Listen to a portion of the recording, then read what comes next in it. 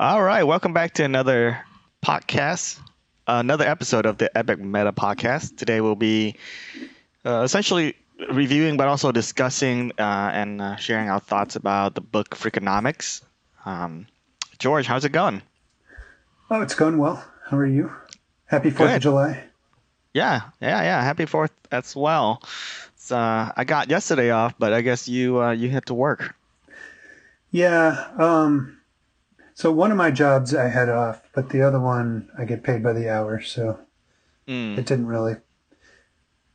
Do you get Monday too, or no? You had to work both on Monday. I don't even know. Both the jobs I work from home, so You're it's always so. working. Yeah, I'm always working, but always not working at the same time. So Yes. Yes. I think a lot like you have this unique experience because you've done it for a long time, but a lot of people, including me, haven't done it for a long time. And so I think the whole world slash society is kind of adjusting to that mode where you're kind of half working, half not, almost all the time. For at least, so thank God for my role, it's very easy. I just walk away from the computer.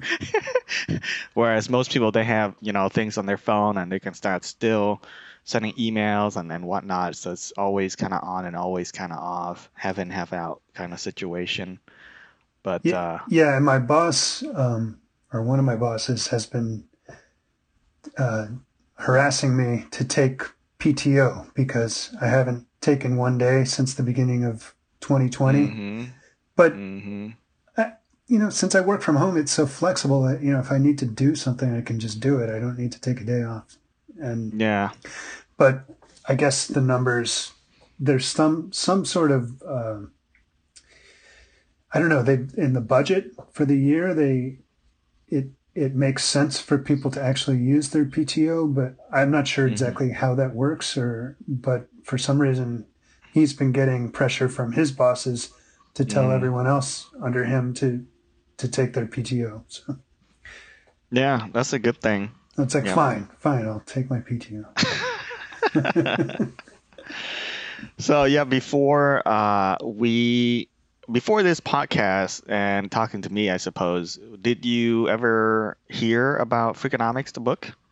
Yes, the title was familiar to me. I hadn't read it, and I didn't have any familiarity with the content of the book itself, but I Mm, was aware that it existed.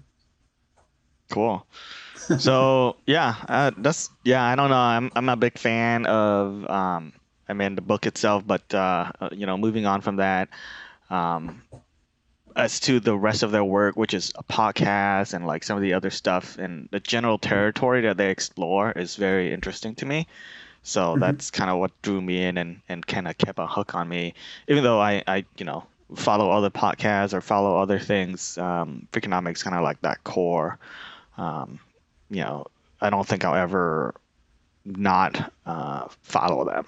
So we did for the listeners, we did due to my due to my timeline and schedule, and then I guess most more energy as well. I read only. I had to reread, and I read only three of the chapters. I did read a little bit more of the epilogue as well. But for those who are following, so we're gonna go into deeper discussion point on some of the chapters. We selected three. However, I just want to get your take on the whole book itself, since this is your first read through. So what do you think? So I thought there were some interesting ideas that they discussed. There were, I'm going to be honest, there were a few times when I began to zone out a little. Yeah, uh, yeah, um, absolutely. and then that got me to thinking. You had asked in the last podcast, and I think this is what you were getting at, like what's my interest in free will or philosophy and that sort of thing, because I think you Mm, tend to zone out um, mm, when consuming that material. mm-hmm. So I got perspective on your experience through reading Freakonomics. Yeah, yeah. Uh, So would you say that you like it or don't like it in general? Um, as I said, there were a few ideas that I found interesting, Mm, but the general pace of the book and the way it was written, and um, it it it didn't grab me. mm. I'll put it that way. Okay, cool. So it's more like homework for you. It was, yeah, yeah, it was. Okay. And Yeah, that's fair. and so I listened to an audio version. I didn't read it. Same. I re-listened to the audio version. I Did think the you? first. I'm sorry for cutting you off, but did you find that every so often there were these musical interludes that they would Mm-hmm. play, Mm-hmm. and it seemed like they were not. I. It wasn't logical in the places that they would insert those. I there were I didn't. there was a couple times where it seemed like they were in the middle of something, and then the music would start, and it would stop, and then so there's music to play them out, and then there's music to play them back in again, and then they would just start up again. And I was wondering, like, did they put those in when they needed to take a bathroom break during the recording session, or? I highly doubt it. I think for something like this, it's actually, they're actually pretty sure they plan it and try to do their best they can. I didn't diagnose that as deep as you did, but I enjoyed it when it was happening. It was only very short, so it basically, if you were, were you driving or thinking about this stuff, it gives you a break. So that's I think that's the design and the intention. Whether or not it has the effect is different. But Yeah, for me, it was a nice break. two, Uh, two, two things on that. The mhm. music obviously is very neutral. It's like upbeat, neutral. I mean, Elevator music, yeah. yeah, kind of elevator music, but I'm assuming it's intended to sort of, I don't know, put you in the mindset that whatever they were talking about has just concluded, and now Hmm. you're a better person for having absorbed that information, or whatever. And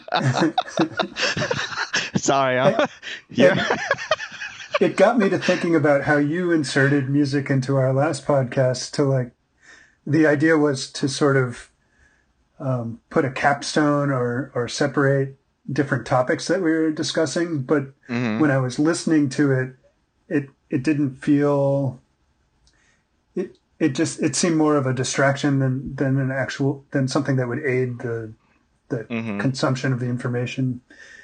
So I don't know. There's some connection there. Like, did you listen back to our last podcast Most of it, yeah. So with a when we particular talk, ear to the music that you so when I inserted? put the music in, I would listen when I was doing editing. When I put the music in, I would listen to essentially segments where the music was play. And so I was listening with an editing mode so that when it goes to a certain point, I wanted you to have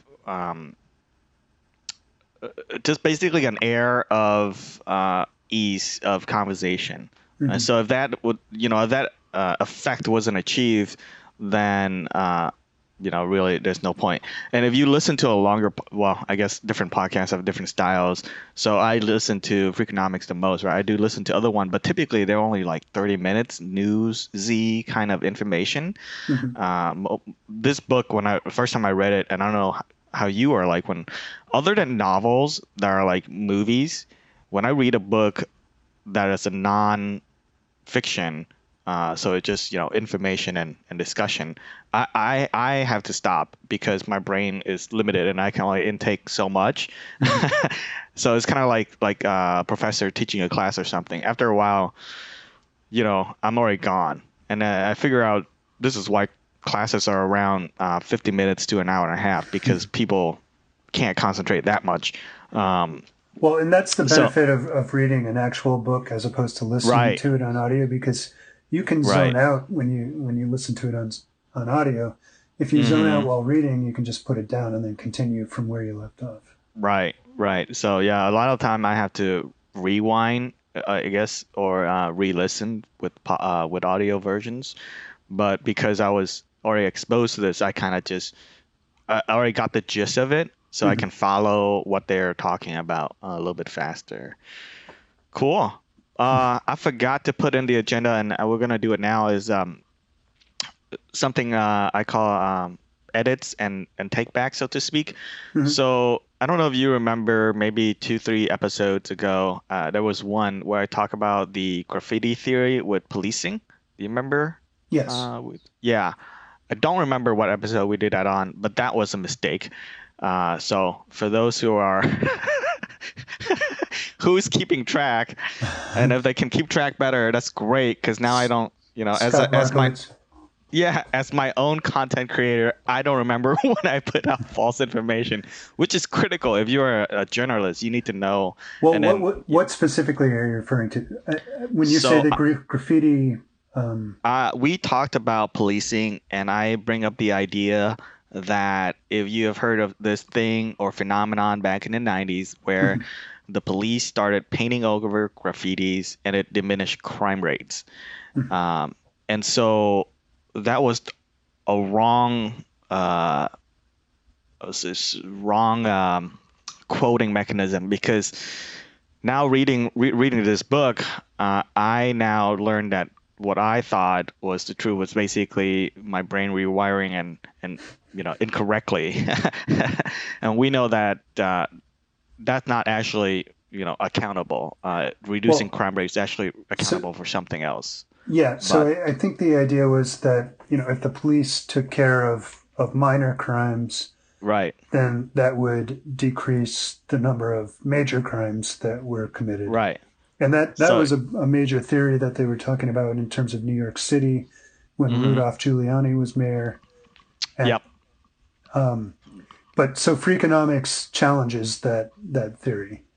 right. So, I'm pretty sure. I'm like 99% sure in the previous episode, whenever that was, when I brought it up, I was referencing Freakonomics, but I was referencing it incorrectly because that's not the main theory, or supported information. So, Yeah, I mean I so don't know that that's it that's my only edit to that. But okay, and I don't know that the case has been closed on that particular subject. correct. Yep. There are a lot of people who believe that policing smaller crimes will have like a trickle up tech, effect, Effect. um, and that may or may not be true. Hmm. Certainly in the '90s, the police in New York Yep. City used that technique, and there were there was a large drop in crime. But so Freakonomics makes the argument that that drop in crime didn't have anything to do with those Hmm. policing techniques, but rather had to do with something else. Right. And we'll get into that, Cool. I guess. Yeah, so I think going forward, right after the introduction, we might implement some edits or add on to previous conversation as well, in case there's anything like that you want to recorrect Oh, or sure. correct. Yeah, we want Yeah. our audience to have faith in us, as they say. Cool. All right. So uh, maybe next episode, but do you have anything right off the top of your head that you want to add to or correct from previous recordings? Anything stood out? I know it's unplanned for you, but Yeah, I can't think of just anything right off the top of my head, but if something does occur to me, I'll bring it up. yeah. So let's share because I'm sure you have it written down than I do. The 3 chapters we're gonna cover, and then you can go directly to the first chapter and share us your thoughts. Okay, so the 3 chapters I picked as interesting were one is called how is the Ku Klux Klan like real estate agents? Mm-hmm. I don't have the full title in front of me. I just wrote down how is the Ku Klux Klan like dot dot dot. Yep. So that Real was one estate chapter. agents. That was the correct one. Yep. And the next chapter is why do drug dealers still live with their moms? And the final chapter is where have all the criminals gone? Which has to do with what we were just talking about. Yep. So should we start out with the Ku Klux Klan? Uh, Mm-hmm. okay. So the major premise of this chapter is that uh, the Ku Klux Klan was intriguing to people who were not in the Ku Klux Klan and therefore drove membership uh, to that organization because of their secrecy.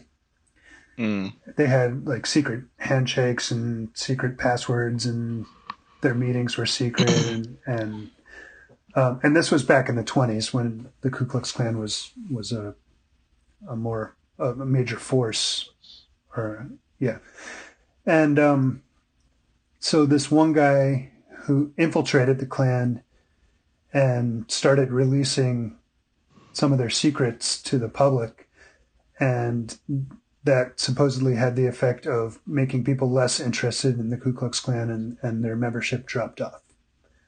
Yep. And so that's related to real estate agents in that a real estate agent supposedly has specialized knowledge in the field of selling and buying houses. And that's why you want a real estate agent, so the theory goes, on your side, because you're not privy to all that information when you're selling a house.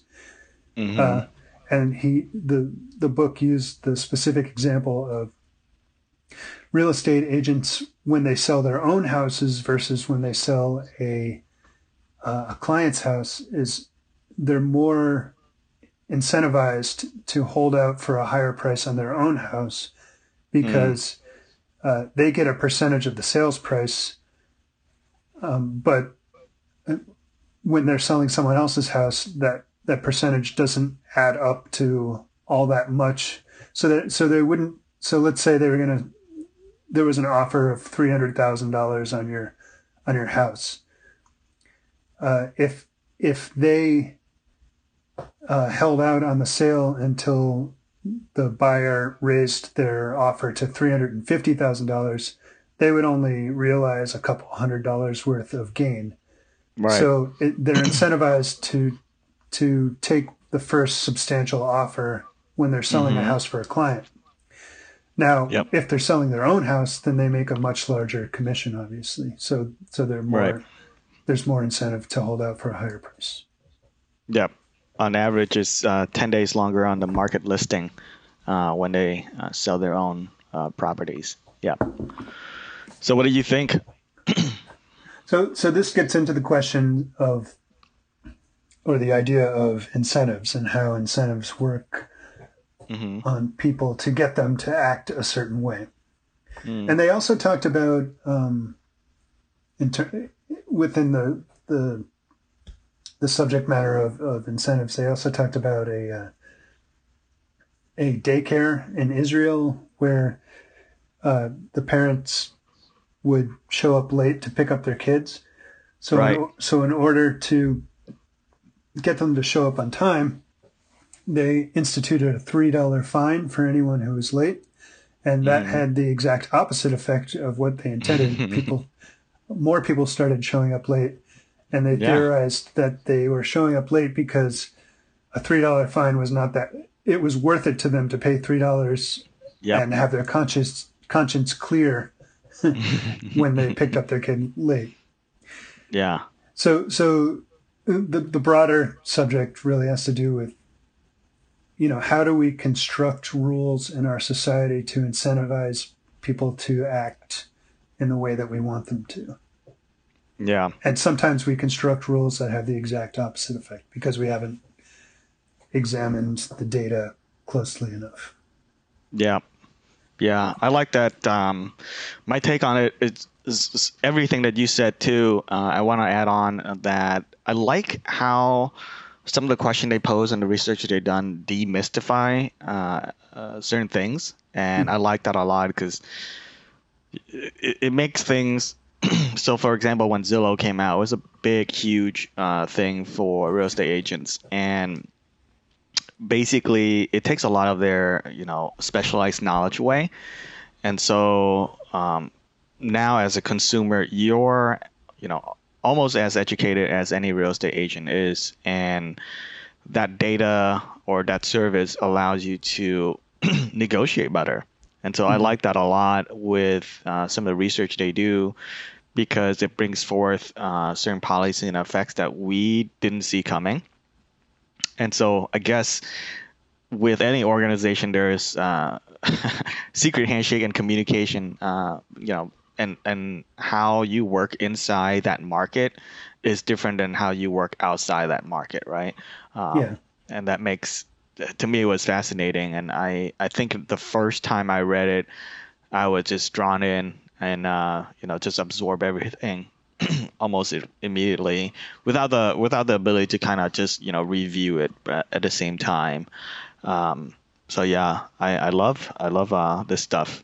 Did you But it's to not you was just it's not just access to the information that matters though, mm, because there's a lot of hassle involved in selling a house. There's sure. Yep. it's not just okay. There's the negotiation aspect, and some people aren't really good at negotiating. I mean, I would probably put Hmm. myself in that category. I don't. It's very uncomfortable for me, Hmm. and so I want to get out of it as quickly as possible. And Yep. that's not a good place to be when you want to negotiate to get a higher price on your house.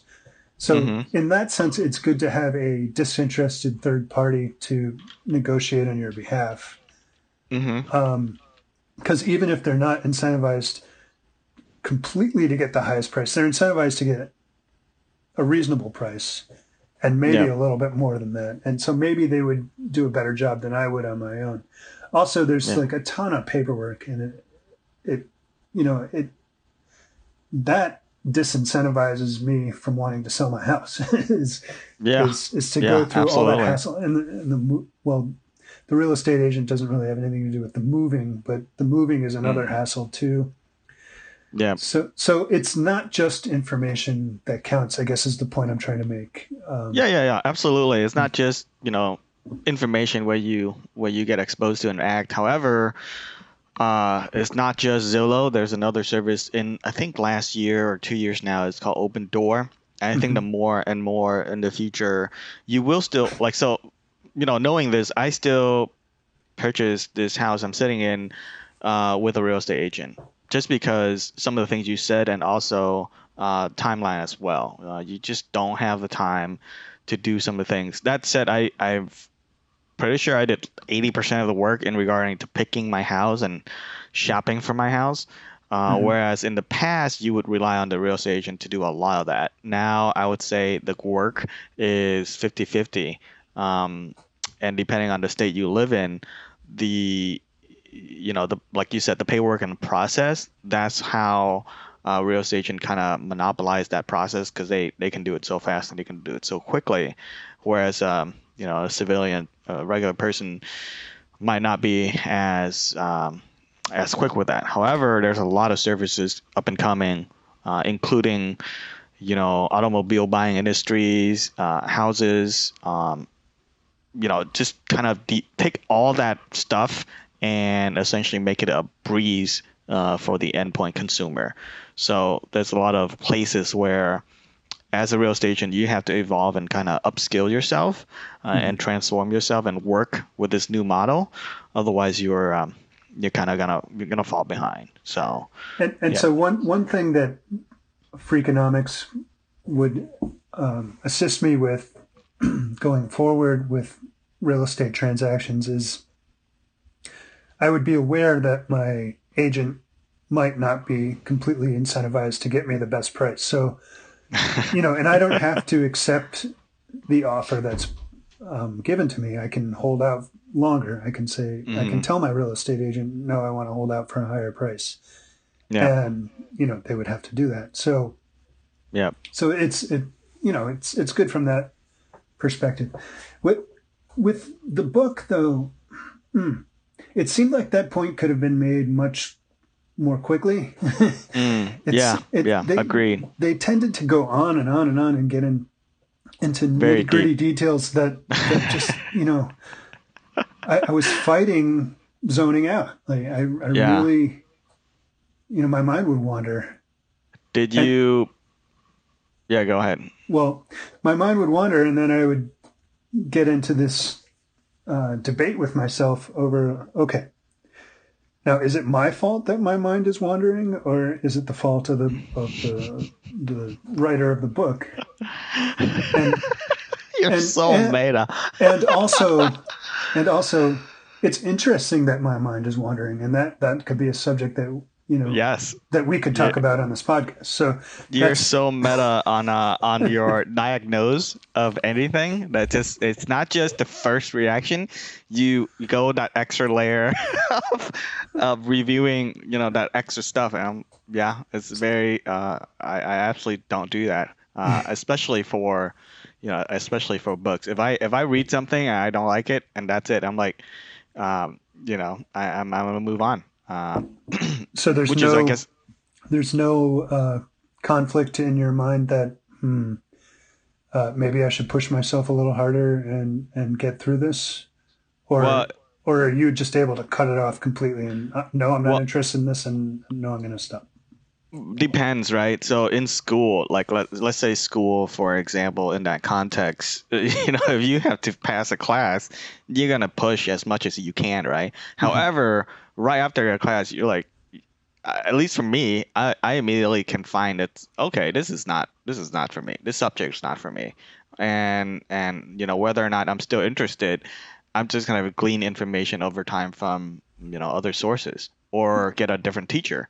Um, or learn in a different way. And whatever the information that I want to get to or know, will either have to wait or learn it with a different method. And the reason I bring that up is I don't know if you remember this because to me it was quite traumatic. So it stuck in my memory. Was algebra. So I don't know if you the I was so I moved right when I was a child from Vietnam to the United States.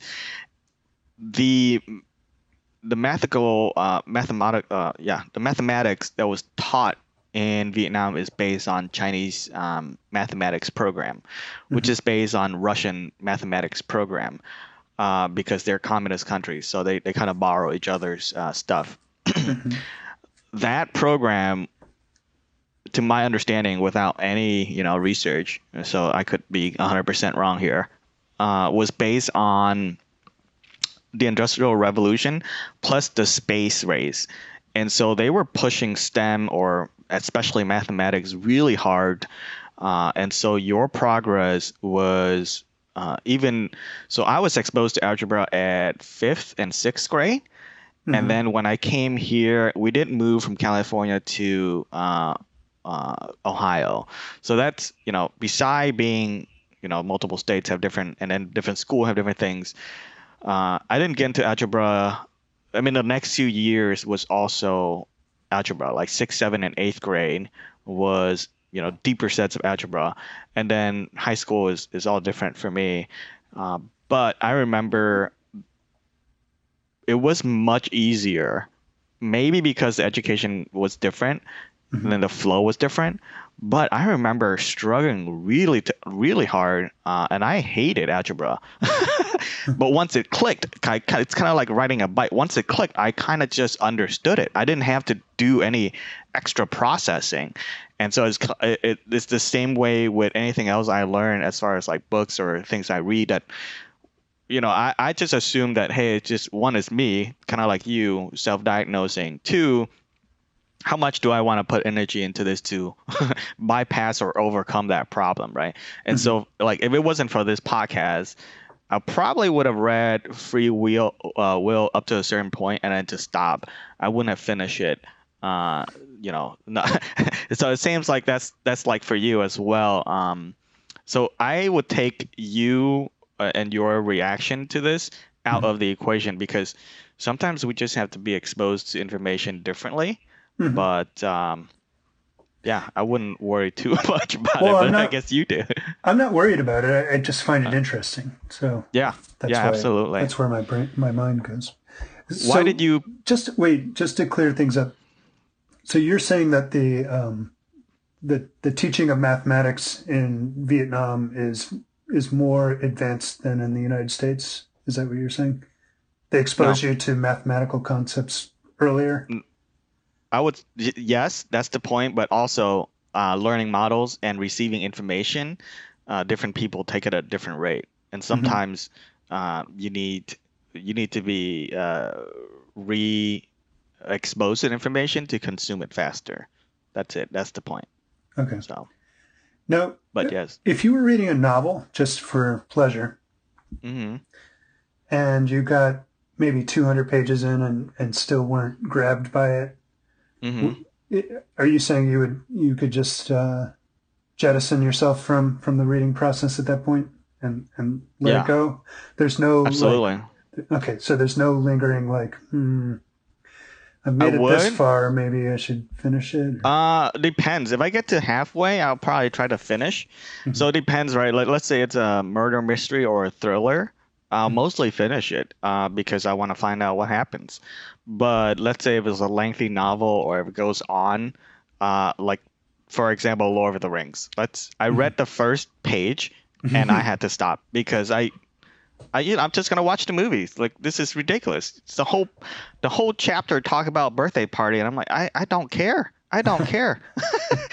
Well, you kind of have to Yeah, but you have that to said, give some faith to the author that they're taking you somewhere, you know. right, absolutely. I don't dismiss that the material is interesting and that the story will evolve.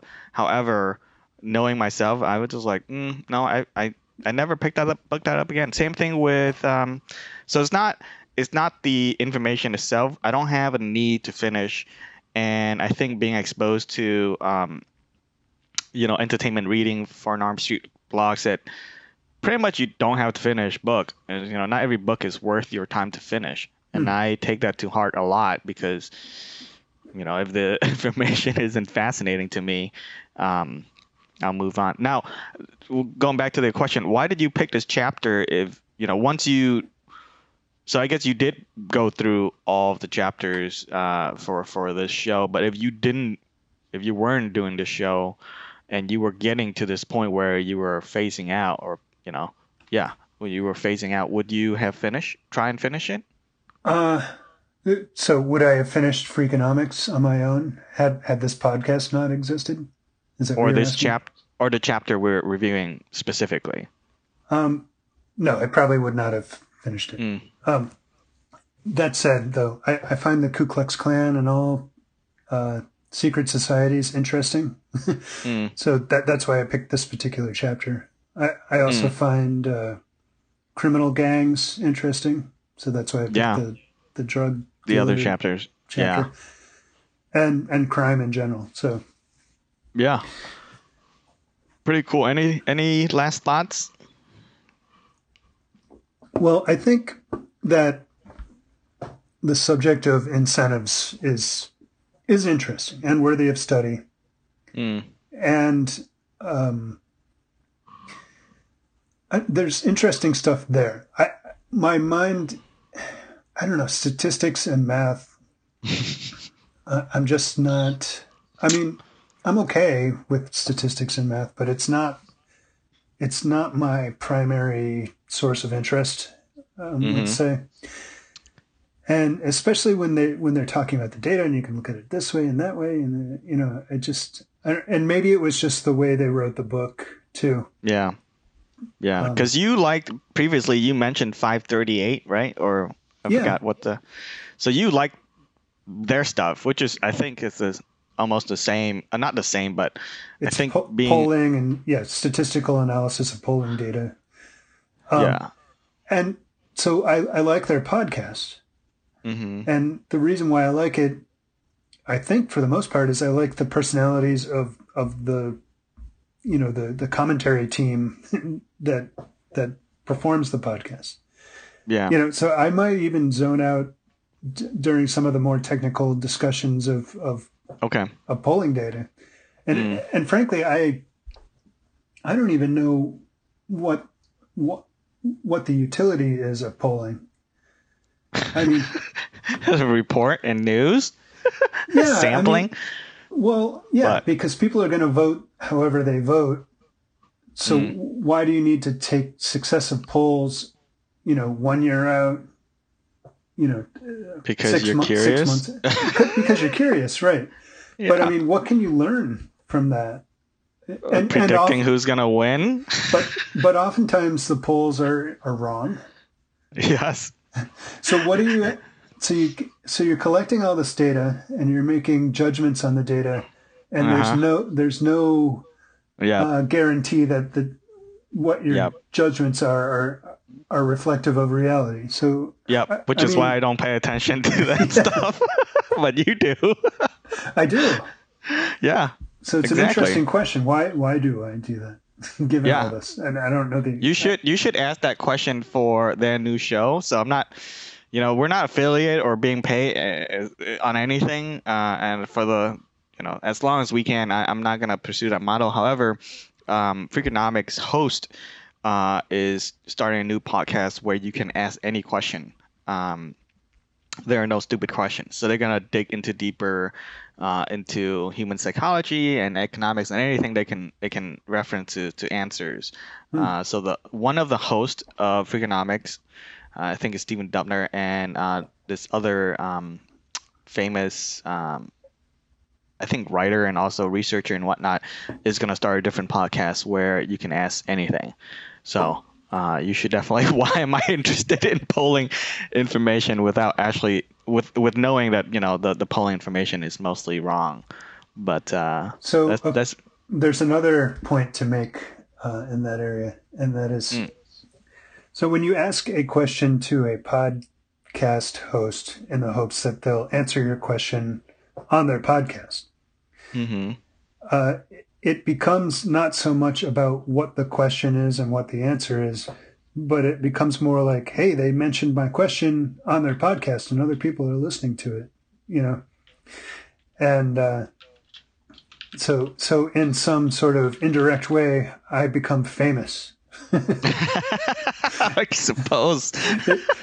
or I supply my question and I'm like, oh, it'll be cool when they answer my question on the air, and then they don't answer it at all or respond to it in any way, and then I feel dejected, like I don't matter. Okay. So what you're suggesting is opening a whole can of worms that I'm not sure I want to open, but. Yeah, maybe I can ask it for you. Okay. Well. Yeah, not that I care about the answer, but I'm curious how they're gonna research into it, and that's their whole thing, trying to find out some of the stuff. But do you ever listen to radio shows and where somebody calls in? Yeah, a long time ago. Yeah.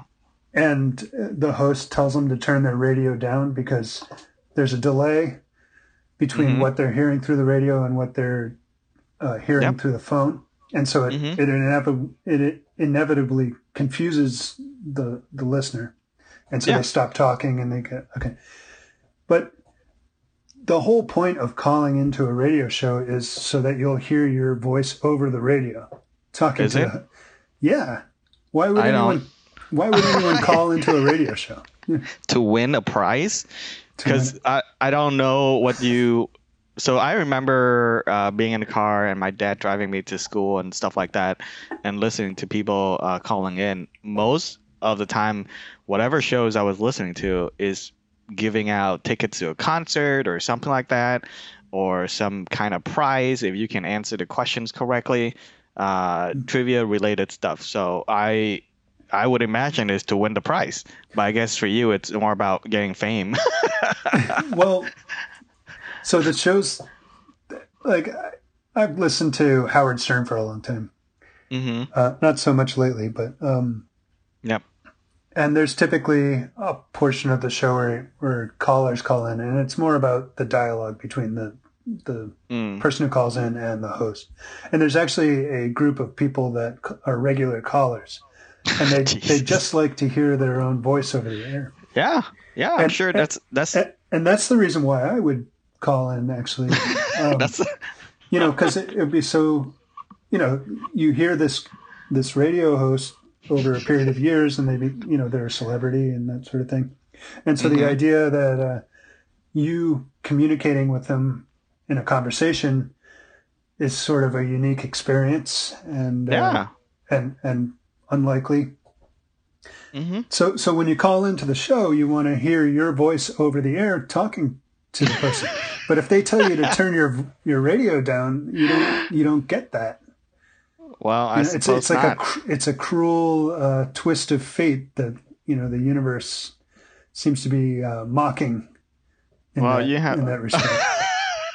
I guess you can listen to a recording of it, but It's not the same. yeah, You want to hear it live. You want to hear it because you're thinking at the same time, everyone across the country is listening to the same show and hearing my yep, voice, hearing me talk to the host. And it's my 15 seconds of fame. But if yeah, I have I to turn my suppose. radio down, I'm denied that. I suppose. I hear what you're saying. I completely understand and agree. But it's like a non issue for me. But okay. I mean, yeah, it's not like the most important issue in my life, Yeah. but it is something that I've taken note of. Let's move on to the next chapter you have on the list that you.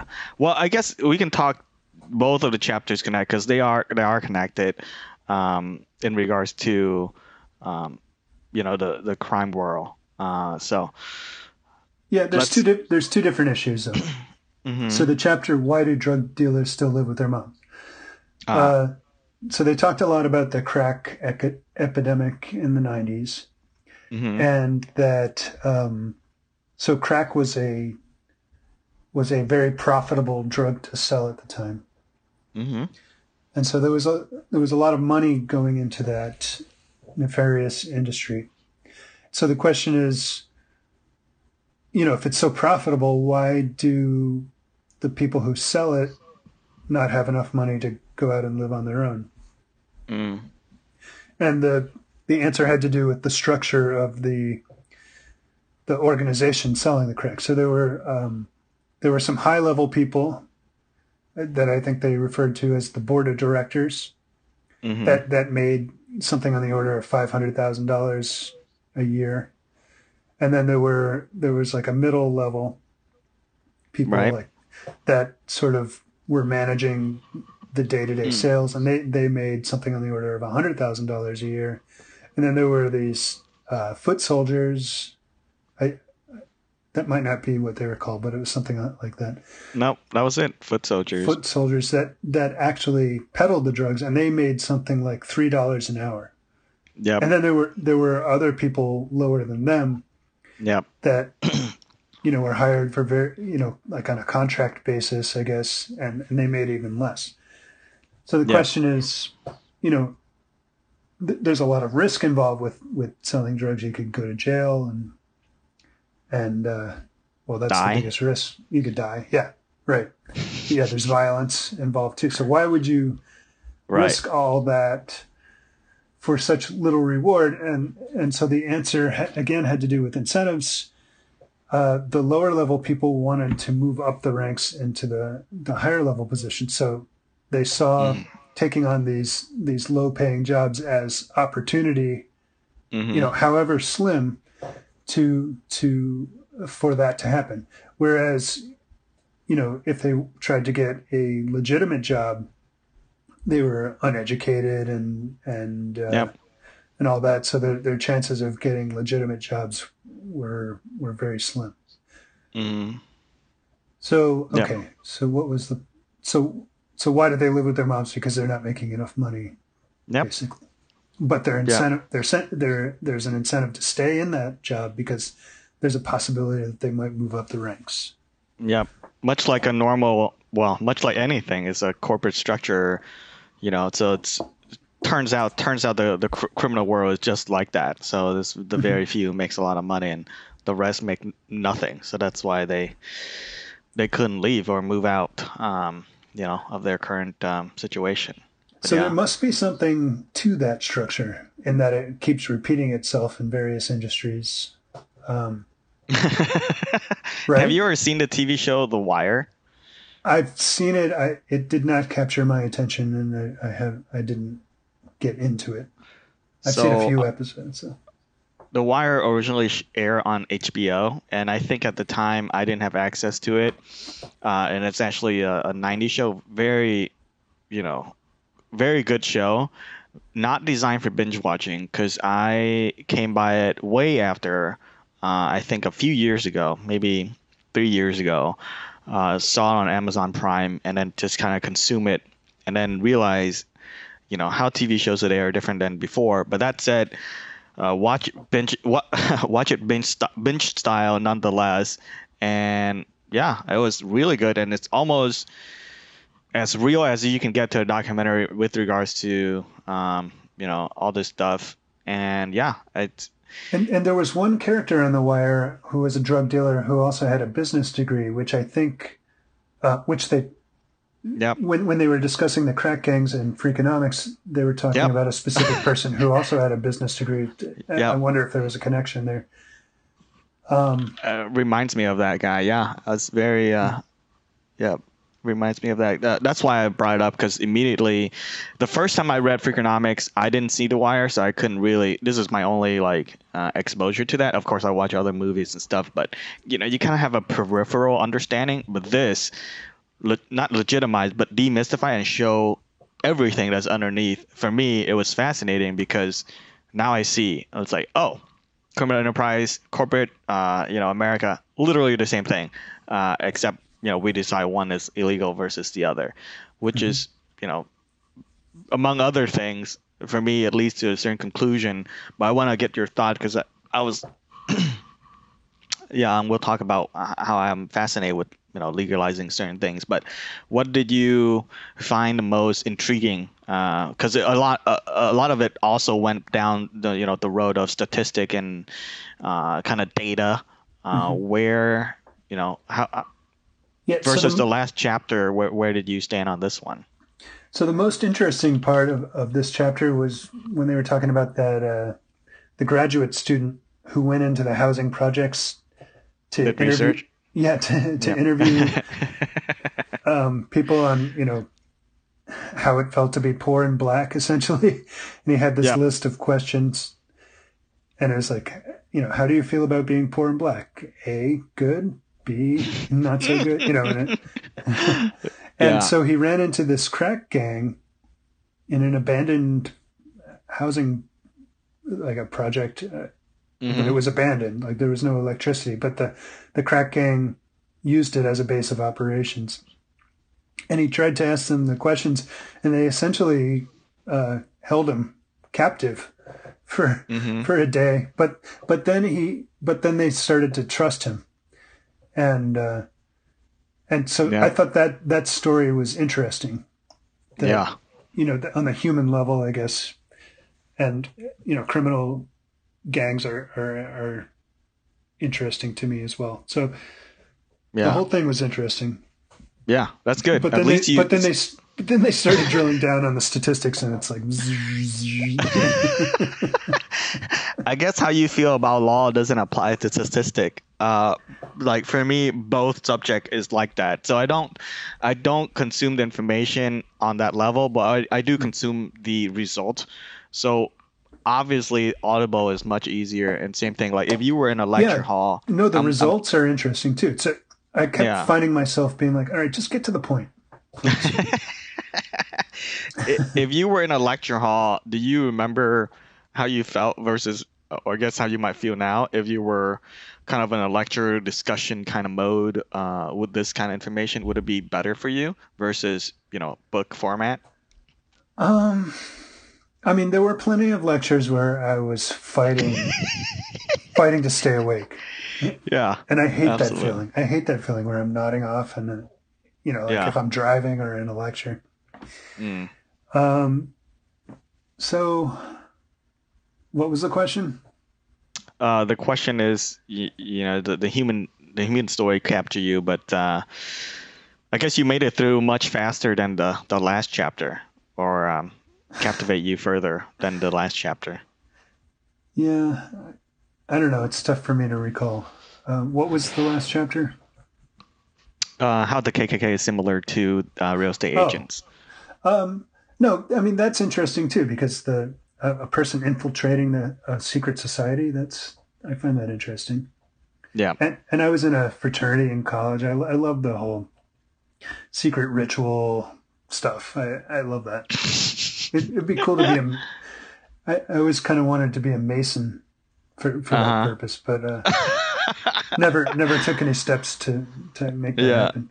And I don't think the Catholic Church, not that I care, but I don't think the Catholic Church likes its congregants to be Masons. I think the Yeah. Masons there's an anti-Catholic strain in there. Yeah. But yeah, I find now that I reread or re-expose myself to this chapter, I kind of forgot all about it, and then I actually looked up that researcher, and he's on Twitter, the one that visited the gangs and interviewed them to depth. So He had an and then I Indian name, right? That yes, Venkatesh, I believe his name yeah, is. correct. He's an Indian guy, and I don't know if you read the epilogue, so I didn't read the preface and the introduction, but I read the epilogue, and he was the one that brought the essentially bookkeeping or accounting information to one of the book writers, and that's how they worked on a paper and became a subject in this book. But Yeah. that's No, how it was born. I heard that, and I listened to the whole thing Mm, because I need to. I I don't have your ability to not listen to something that doesn't interest me if I've committed to listening to it. mm. But I'll listen to it and be sort of resentful. But that was another interesting tidbit too, that the criminal gang kept Hmm. notebooks of financial data. Yeah, yeah. Just this one though. Just this one. Not every other gangs. So, but yeah, that was because that guy. Well, Which I'm curious. they must keep track of that on some level in order for the organization to be profitable, right? Right. I would say the most successful gangs are the ones that do that, right? So the more, I don't know if you ever expose yourself to other cinema like Hong Kong or Chinese cinema or anything like that, but if you, well, maybe you just know from, comparing gangs in America or gangs anywhere to any other gangs. Um, if you were watching any, you know, Asian cinema, the Japanese gangs, and then the Hong Kong gangs are the triads, and then the Yakuza are run. And if you ever see their appearance, they look 100% as much as possible legit businessmen. And this is why. This is why they're successful because they run it like a business operation, right? So Mhm. um, it only makes sense to me. What did you think it was like a crazy phenomenon, or what was your take on it? Well, because you think of you know crack dealers Hmm. as maybe Disorganized, disorganized or amateur. uneducated, that sort of thing. Hmm. But Yeah, really, I mean, if they're going to be profitable, they need to keep track of how much, cost. yeah, yeah, what they're Yep. spending on product and how much they're selling it for, and Hmm. then there's the whole element of avoiding law enforcement as well. Yeah. So it has to be sophisticated on some level, Yeah. even though from I the outside it might not appear that way. Correct. Yeah. It's just like that's why I kept remembering The Wire because now that I've been watching that show, at one point they had like a, I guess a trade union agreement for lack of a better term, and basically all the leaders, all the gang just agreed to a set price because Hmm. then everybody can make money. And Yeah, I was like, oh my God, that is amazing. That's exactly what corporations do, as a monopoly or agreeing to each other's stuff, and it's the same problem yeah, that's or what same. OPEC does Hmm. It's the with same oil thing, prices. except different, different contexts or different products. But very fascinating stuff, and I loved it. I think this chapter was for me out of the three that I review for this episode was the most enjoyable because I kind of don't remember a lot of it when I was. I don't remember, what I remember from the first time reading it. So Hmm. loved it. For me, pretty cool. Yeah, I mean, from a 50,000 foot perspective, it's very interesting. Hmm. Yeah. But there were moments sitting through the chapter that I wish they would get to the point.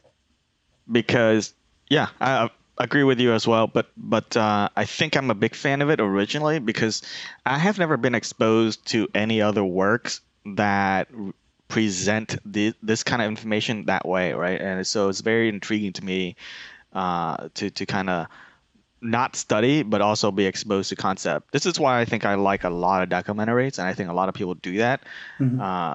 because it's storytelling weave into data as well. So Hmm. you don't have to just sit there and you know the documentaries and the people writing this book, for example, already did all the hard research, the stuff I don't want to do. So they do all the work that all the legwork I'm not interested in. That that's why I like it. So pretty cool. Should we move on to the next chapter? Yes. Okay. So that chapter, the next chapter is Where Have All the Criminals Gone? And I found this one to be very interesting, actually. Hmm. Um, so the issue was that, and we touched on this earlier, in the 90s, there was a drop in all sorts of crime, particularly in New York City, but I think nationwide. And in New York City, they attributed that to Rudolph Giuliani and his innovative police tactics that he implemented. But uh, they determined that it actually had more to do with Roe versus Wade, which was a Supreme Court case in the '73, I believe, that made it legal for women to have abortions in the United States nationwide. Mm. And so the thinking was that in the 90s, that was 20 or so years after the decision legalizing abortion. And so that would have been the time that had abortions not happened, that All the these women will have children that grew up on this age. Yeah. right, yeah. So, okay, so the idea is that if most criminals grow up in dysfunctional households, either single mothers or uneducated mothers or parents or you know how environments that are not conducive to raising law-abiding citizens, let's say. And I guess there's a disproportionate number of women in that situation that would be candidates for abortion, for having abortions. So all these babies were being aborted that would have grown up and have been criminals in the 90s. Hmm. And so so the fact that they did not exist in the 90s, all these potential criminals, was the reason that they attributed to the drop in crime. Yep. So interesting on a number of levels. One, abortion is a taboo subject. Obviously, there's it involves the killing of a baby, and a lot of people are against that, of course, understandably so. Um, but it also, but so so the question is, or one of the questions is that a good trade-off, I guess, to allow that to happen in order to realize a drop in crime? Uh, and that's a tough question to answer, obviously. But there's also the question of, can we even make that argument? You know, Hmm. it are am I like a politically correct criminal for even suggesting that that's a possibility, that abortion could have a positive outcome of Yeah, and they reducing crime? addressed this in the book as well. They said regardless of all of the other associated, all the other holes it could dig or a tangent it could go off. The Hmm. fact of the matter is, they did all the data, and it seems to whether it's causations or correlation, they did all the thing they could do, and it's that seemed to be the story, unless we have another researcher comes out and negate it, which they cited several papers that talked about it, but it wasn't to me it wasn't overwhelming counter arguments. So yeah, way fascinating of a chapter, and of course I'm biased because I tend to agree. I haven't read the other counter arguments, Mhm. but to me it makes complete sense to me. I mean, it Yeah, makes a lot of sense. So yeah. I would expect Spock to have that reaction. And I'm curious if we can do that. And I think they did. They cited not just America, but other places as well, right? Like around the world that have the same net result because of their policy. I don't remember specifically the examples, but it did occur. So it's double and triple tested elsewhere. So it's not something you can dismiss out of hand, or just because you have a reaction to it doesn't mean the data is not true. No, of So course, and that speaks to the evils of PC woke culture more than mm, what we're actually talking about. But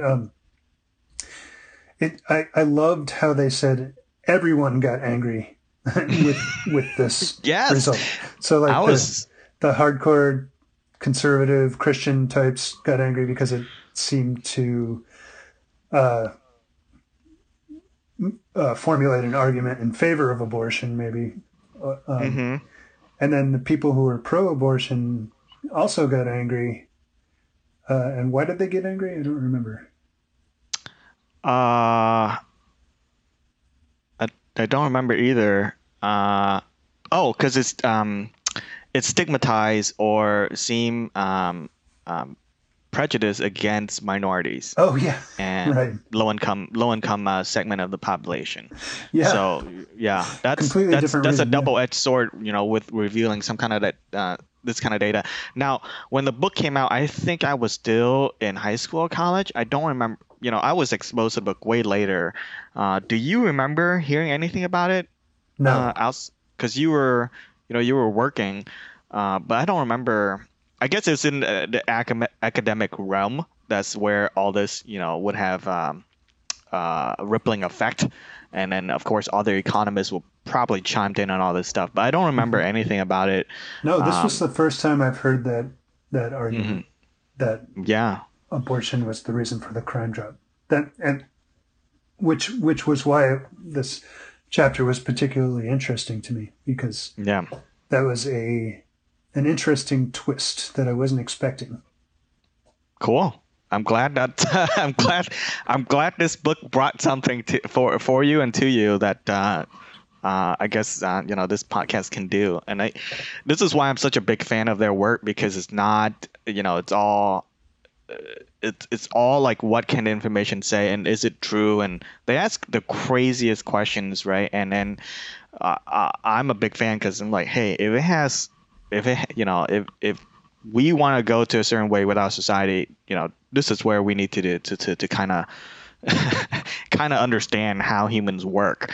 And without that context, you're just making policy and decisions on wrong information. Mhm. So yeah, legal and society cultures, and of course how we decide on things, have to be based on information that's better than just, for lack of a term, guesstimating. Uh, Or that's not feelings, or correct. like what's taboo to talk about and what's not taboo to Right. talk about. And that's why I'm the way I think. That's why I've gone to the way I think and the way I choose, versus just following certain contexts or education system, for lack of a better term. It's hone you. It's pushing you toward thinking of a problem a certain way. And if you want to be able to solve a problem, you gotta be able to let go of certain things, so that you can actually drill down into it deeper. Um, and then crime is one, and other things as well. But this way of looking at stuff and how everything is interconnected, makes it for a much, I don't want to say reliable, uh, but well, I guess better results, right? If you Hmm. if you go to policy with everything you know about economics and only economics, and you don't care about everything else, you're going to be blind. Same thing with attacking certain problems like climate change from a physics perspective isn't going to solve that problem because humans is a lot of that. So you have to understand everything in context to everything else, and that's why I love their work. They take everything into consideration, and they don't care where the answer might lead them. Yeah. No, I love that. I respected that aspect of it, that they Yeah. weren't afraid to touch on taboo topics like race and abortion. So yeah. Yep. Cool stuff. Any final thoughts on this chapter or their work? Um, well, like I appreciate that they exist and that they're doing the work that they do. I, I don't know that I would read their stuff for pleasure or Yeah. even interest. Although there were certainly interesting aspects of it, but Mm. it would have been better for me to read it in some condensed form, maybe. Yeah. Although I don't know, condensed forms leave out a lot of the personality of the ideas and the people Yeah. playing it. So I don't know if I can say that with 100% certainty. I mean, I guess there is some utility to reading There's or consuming something that you wouldn't normally uh, consume or read on your own because it yeah. pushes your comfort zone I and would that's how say you there's a grow. lot of So utility in that. But yeah, yeah. yeah. So good. I'm glad we did this. Definitely. Good. Good. And But there's me some being there's a begrudging aspect to it, but I am aware of that. yeah, me being a fan of this stuff, obviously I'm biased, but I would say, between YouTube and TED Talks, this is like other means of accessing the same kind of hemisphere of information as well. And I Unless think you're what makes our interaction on this podcast interesting is that we come at it from different perspectives, and we have yeah, different agree. proclivities. So it's Yeah, agree. all that is good. Agree. Unless you were a researcher, like a PhD or a student writing a dissertation, I can tell you, I don't. Well, I don't read any journals, any journal, any science journals or any economics journals or any psychology journals. It's just so much research. I'm just like, ugh. So I'm glad they distill information down to this kind of stuff. And as much as the roundabout way of them doing it, I think they have to do it in that context, in a novel kind of storytelling context before getting to the point, because otherwise you might dismiss their points out of hand almost immediately. So if you make the statement, crime rate reduction was achieved by legalizing Roe versus Wade, people are just gonna have is even with the book, even with that information, with all the research they do, people still have that reaction. uh, so Yeah, it's a necessary thing that they had to do to get the information across. But yeah, pretty interesting stuff. yeah. I mean, the story aspect of it was what was interesting to me, Hmm. and then and so then they drew a conclusion, and that was interesting. But then they spent a lot of time explaining the conclusion, and Mm. that's where I zoned out Yeah, for the most part. yeah, I think the first time I read it, it was the right demographics, right? And then the second time I read it, I don't need, like you said, I don't need all that fluff because I could just accept it. But going appealing to the masses is what they were. I would assume they were trying to do. So they have to give all that context. So that Yeah. I think for someone that it's like Okay. you who have come across a lot of information already or consume stuff, you can just just give me the stuff. You don't need to tell me the whole thing about it. Yeah. Cool. All right. Any conclusion thoughts or shout out? Shout out. Well, shout out to our 7 subscribers on YouTube. Yeah. Two of which are you and me. I don't even know if I subscribe to our own channel because it doesn't show, so I can't tell. But yeah, I am happy with the new subscribers, and if we can get to, I think it's a large number. It's either 100 or 1,000. We can get our own like channel name after. So like right now, if you go to our channel, it just youtube.com/, a bunch of code words. So if you go to other channels, it'll be youtube.com/ whatever channel you're on. So that's my long-term goal. So hopefully our listeners will keep listening to us. Yeah. So that's awesome. Okay. Well, I think that's it. Anything else? You want to say goodbye? I have nothing else. Well, thank you for listening, and see you next time. Goodbye. Goodbye. Hey, this is Tang here with the Epic Meta podcast team. Thank you so much for listening. Did you listen to the whole episode? Did you enjoy it? Were there things that we missed? Were there topics you would like for us to dive deeper into? And of course, what other topics should we discuss in the future? If you have any of these thoughts or comments, please share with us what you think and how you feel regarding the current episode, and of course, other ideas that you might have for future episodes below. As always, thank you so much for listening, and until next time, be good and be well.